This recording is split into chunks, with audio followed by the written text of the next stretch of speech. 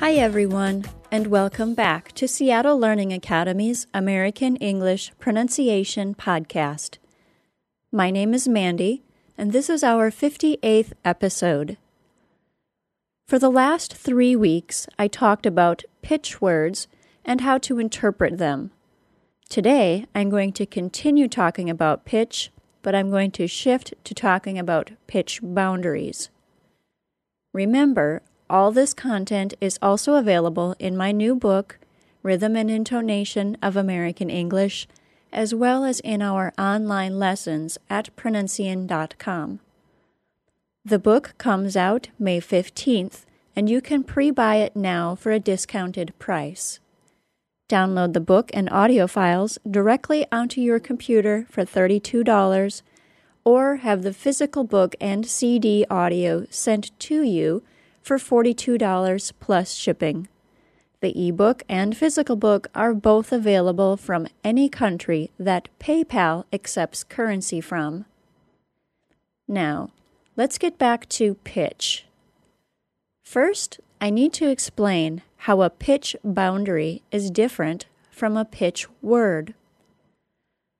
A pitch word is an individual word that a speaker chooses to set apart by raising or lowering the pitch of that word's stressed syllable. Pitch boundaries happen at the end of intonation units and are really about keeping conversations going. Pitch boundaries are not dependent on stressed syllables the way pitch words are. Pitch boundaries mostly occur on the last syllable of the last word of an intonation unit. Pitch boundaries have an organizational purpose and an emotional purpose. Regarding organizing a conversation, pitch boundaries are the way speakers tell their listener that they're finished speaking and expect someone else to take a turn. This is done with questions as well as statements. When it comes to emotion, pitch boundaries express things like confidence and assertiveness, or uncertainty. Let me give you a couple examples of pitch boundaries so you can understand what I'm talking about. In the following statement, Jane likes coffee. The pitch word is coffee. The stressed syllable of that word, the first syllable, is at a higher pitch than the rest of the sentence. The pitch boundary is the last syllable of the sentence, the E sound of the word coffee. I'll say the sentence again. Jane likes coffee. I said that sentence with a falling pitch boundary, and my listener could tell that it was a statement and that I was sure of myself. I could have had a rising pitch boundary on the final syllable of the word coffee, which would sound like, Jane likes coffee. If I did that, my sentence would no longer be interpreted as a statement. It would now be interpreted as a question. That part of it is not so tricky, and I would bet that most people capable of listening to this podcast are already perfectly aware of this happening in English. The use of pitch boundaries that is difficult for non-native speakers and ESL students is how to use a rising pitch without signaling a question. I'm going to take the sentence we've been using and make it into a longer sentence. Jane likes coffee, but I prefer tea. That sentence had 2 intonation units, 2 different thoughts, 2 chunks of words divided by a pause. Listen to the different pitch boundaries of each part. Jane likes coffee, but I prefer tea. The first half, Jane likes coffee, ended in a rising pitch boundary. Jane likes coffee.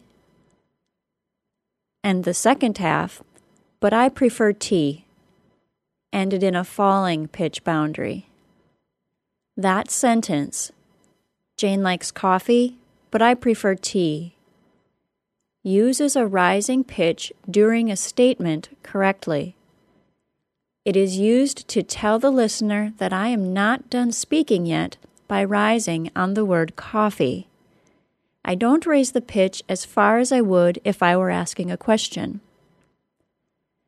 After the falling pitch boundary on the word tea, then the listener knows that I'm done talking, and someone else new is now free to talk.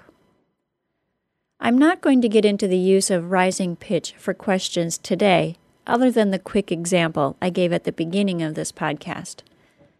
Today, I want you non-native speakers out there to start to pay attention to your own use of rising pitch boundaries on statements, especially if you aren't using it to ask a question or to tell the listener that you're going to continue talking about the topic in the first part of your statement.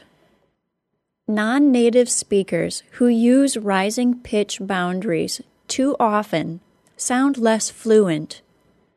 Unfortunately, many of my students are guilty of this.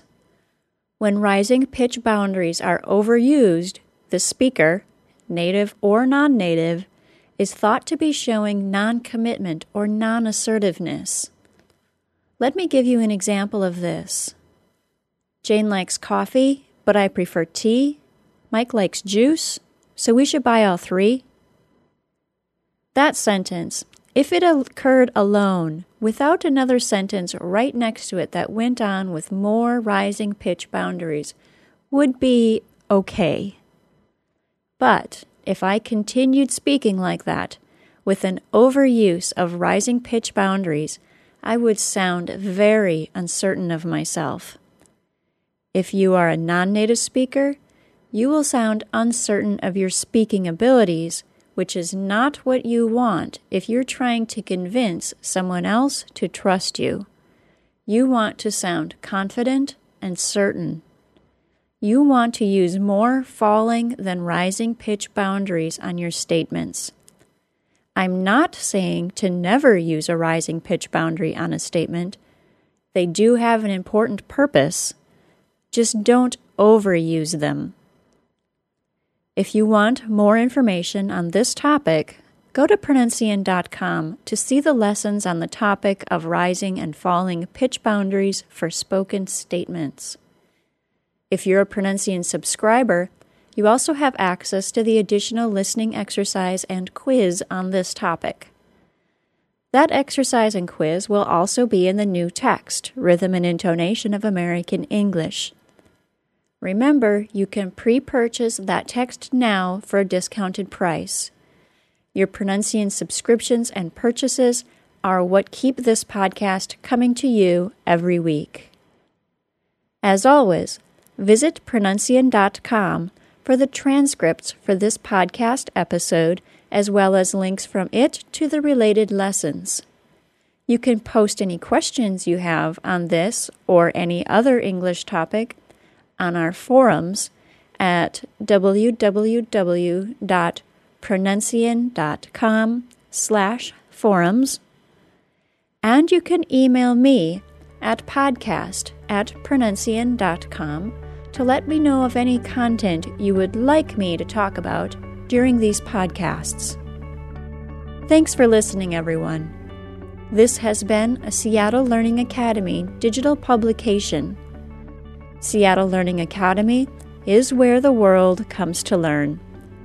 Bye-bye.